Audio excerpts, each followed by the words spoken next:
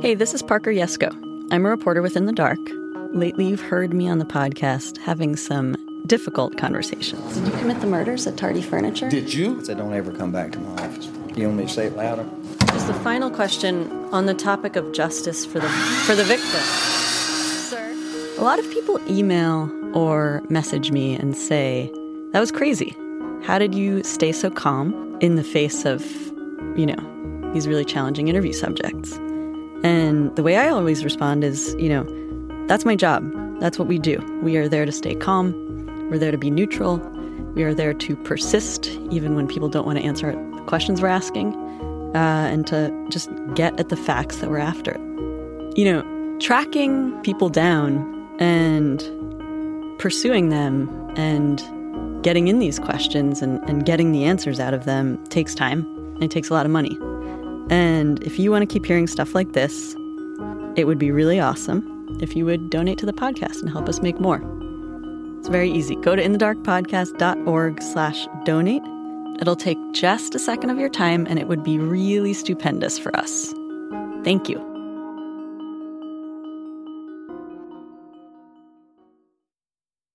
I'm Madeline Barron, and this is In the Dark. I'm coming to you today because I have some big news to report about the man who's prosecuted Curtis Flowers for so many years, District Attorney Doug Evans.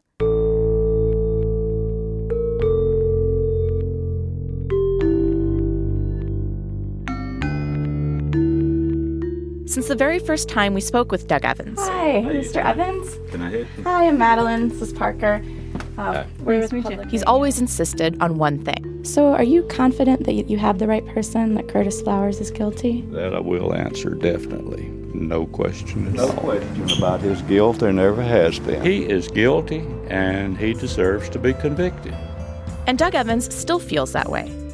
In a document he filed with the court late yesterday, Evans wrote that he remains confident in the investigation and the jury verdicts.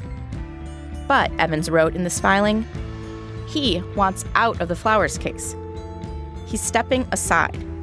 Technically, he's voluntarily recused himself from the case. And that means that after more than 2 decades of relentlessly prosecuting the case, 6 opening statements, 6 closing arguments, thousands of pages of court transcripts produced and motions filed, Doug Evans and his office are finally done.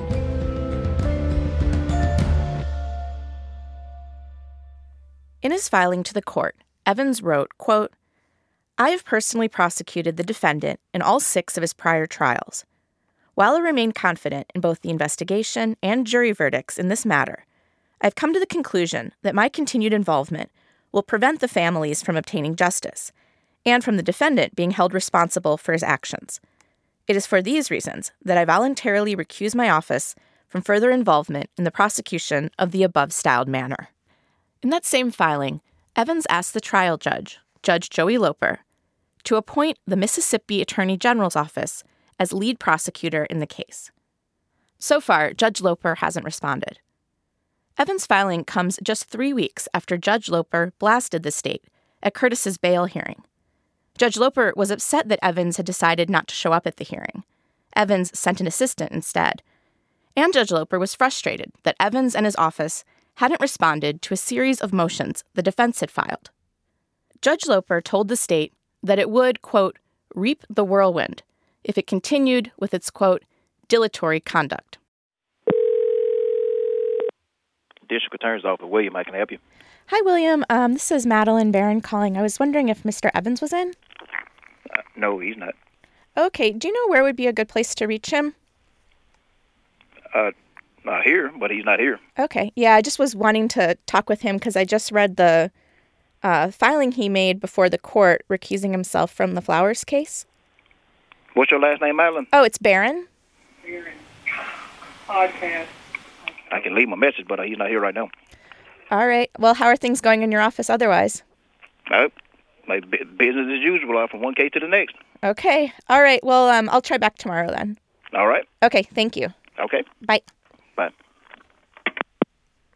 We tried back the next day, several times, but always got a busy signal. I sent Doug Evans an email, but he didn't respond. We also called Curtis's attorney, Rob McDuff, of the Mississippi Center for Justice. So, this is a pretty short filing with the court, and I guess my main question is just what's your reaction? Well, several weeks ago, we filed a motion asking the judge to recuse Doug Evans if he didn't voluntarily recuse himself. Obviously, he has now decided to recuse himself, which I think is the right thing to do at this juncture. He had no business staying on this case, particularly given his record of misconduct over the last 6 trials. And at this point, there is no reason to continue wasting taxpayer money and putting everyone through a 7th trial. I mean, Curtis Flowers is innocent, and this misguided prosecution, which has been plagued from the beginning by misconduct and racial discrimination, should come to an end 23 years after it began. Have you spoken with Curtis about the news? I have not. I received a text from his sister as I was reading it and responding to press calls. I received a text from his sister, so they're aware of it as well, but I've not spoken to him on the phone. And have you talked to the AG's office about whether it wants the case? I mean, I'm not in a position to comment about any conversations I've had with anybody about that. It appears from the filing that Doug Evans has spoken with the Attorney General's office and that they have agreed to take the case. So I'm assuming they have. If they haven't, I certainly hope they will take it. And what is next now in this case?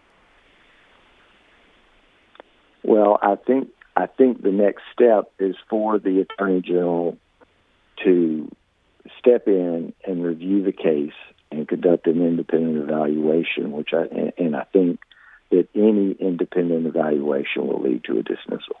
To a dismissal. So this doesn't, in your mind, look like it's headed now for a 7th trial? It certainly shouldn't head to a 7th trial. And so at this point, I think any independent and sensible evaluation of the evidence in this case will lead to a dismissal, and hopefully that's what's going to happen. I mean,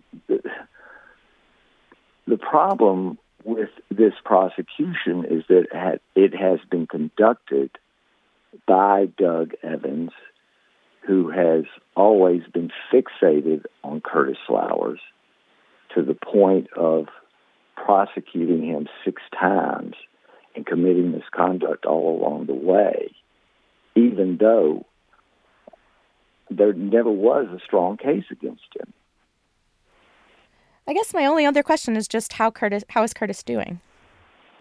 He's doing very well. I mean, Curtis has left Winona, and he is at an undisclosed location.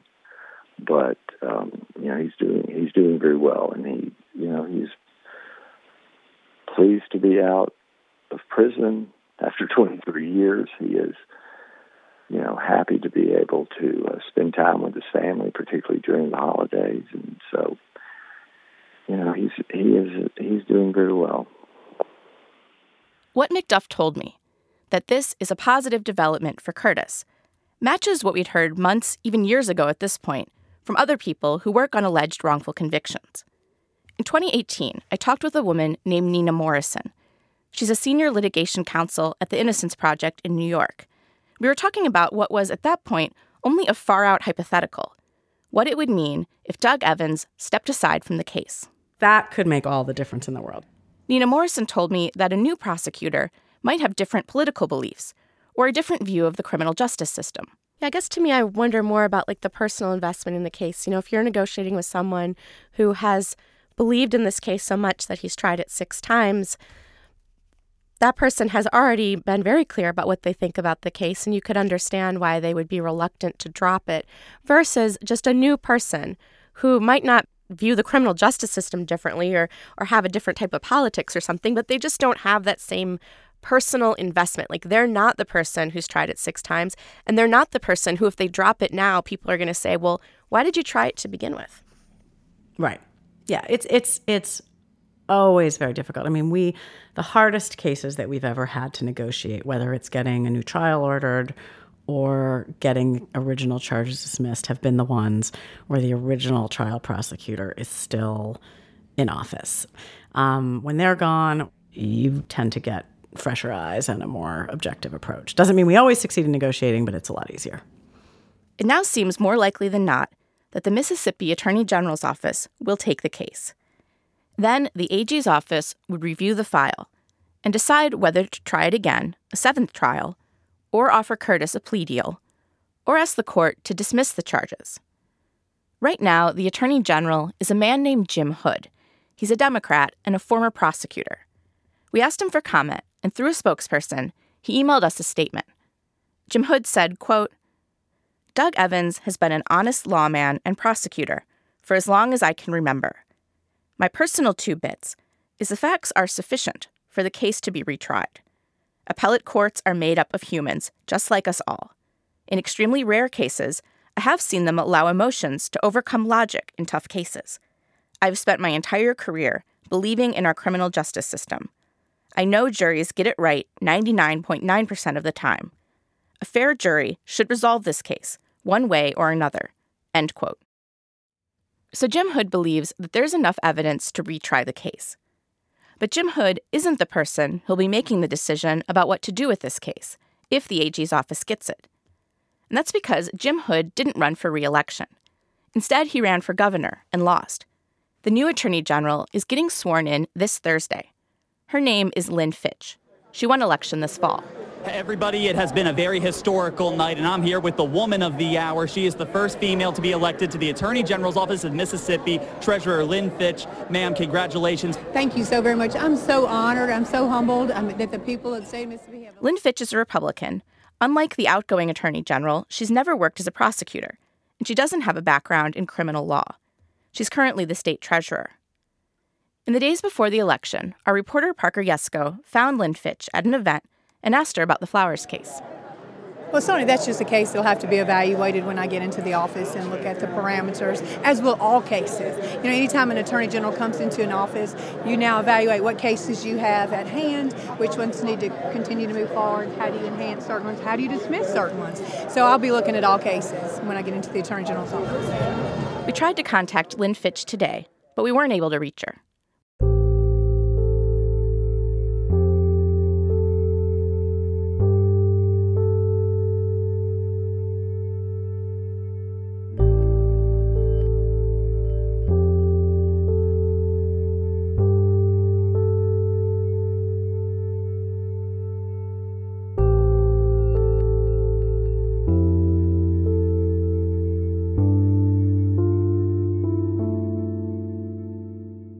One person we did manage to speak with was someone with a personal connection to the case, a woman named Kathy Permenter.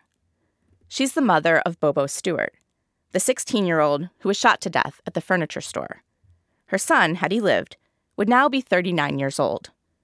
Our producer, Natalie Jablonski, talked to her on the phone. Hi, Miss Permenter? Yes, ma'am. My name's Natalie Jablonski, and I'm a reporter with American Public Media. Yes, ma'am. And I just wanted to give you a call to see if you heard the news that Doug Evans is recusing himself from the Flowers case. I did hear that on the news last night, so yes, ma'am. Oh, okay. So is that how you found out about it? It is, yes, ma'am. Well, I just wanted to call and see what your reaction to that is and just how you feel about it. I'm not really happy about it at all, so, I definitely don't feel good about things, for sure. I mean, if he thinks that's the best thing for him to do, then I feel like, he's smart enough to know what he should do and should not do. Does it make me happy? No. Like, I don't know who's going to be in charge now, so, I mean, I always felt like, if I had questions, I could contact their office. And so now I just, I don't know who I contact or if anyone will even talk to me about anything. So, and I'm hoping somebody will contact us and let us know what it means for the case. Are we going back to trial? Are we not? Or what's going to happen at this point? So, do we start back at square one? Do we, I just don't know. Yeah, and it sounds like you didn't get a heads up about it from the DA's office. I didn't. I had no idea. When was the last time you heard from them? Bail hearing, he didn't show up for that, and which, we were all disappointed with. So, but I didn't know what was going on, and I did contact his office like the next day, just to see if I could get any information, about why he didn't, but I didn't get anything from anybody.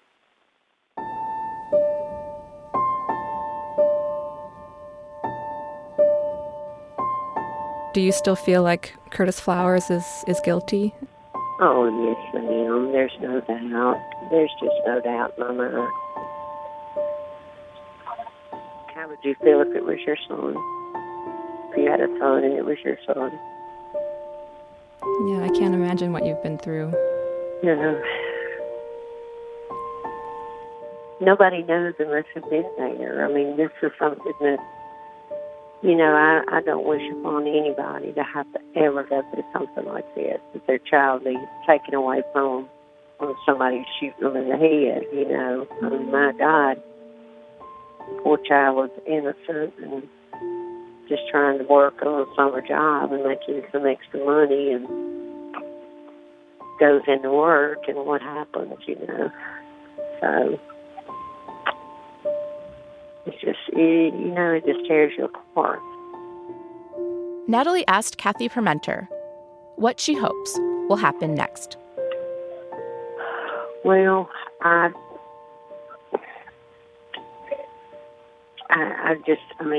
don't really know.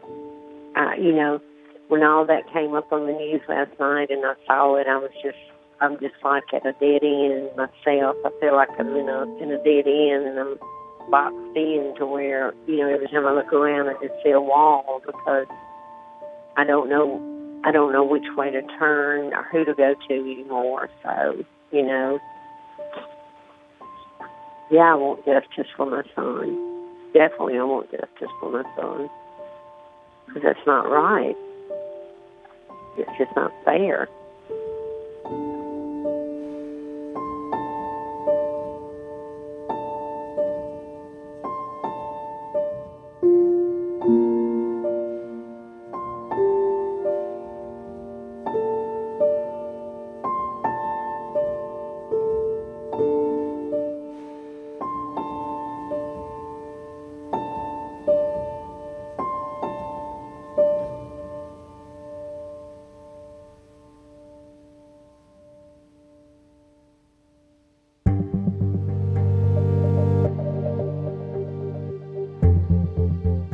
We'll continue to keep you updated on major developments in the case.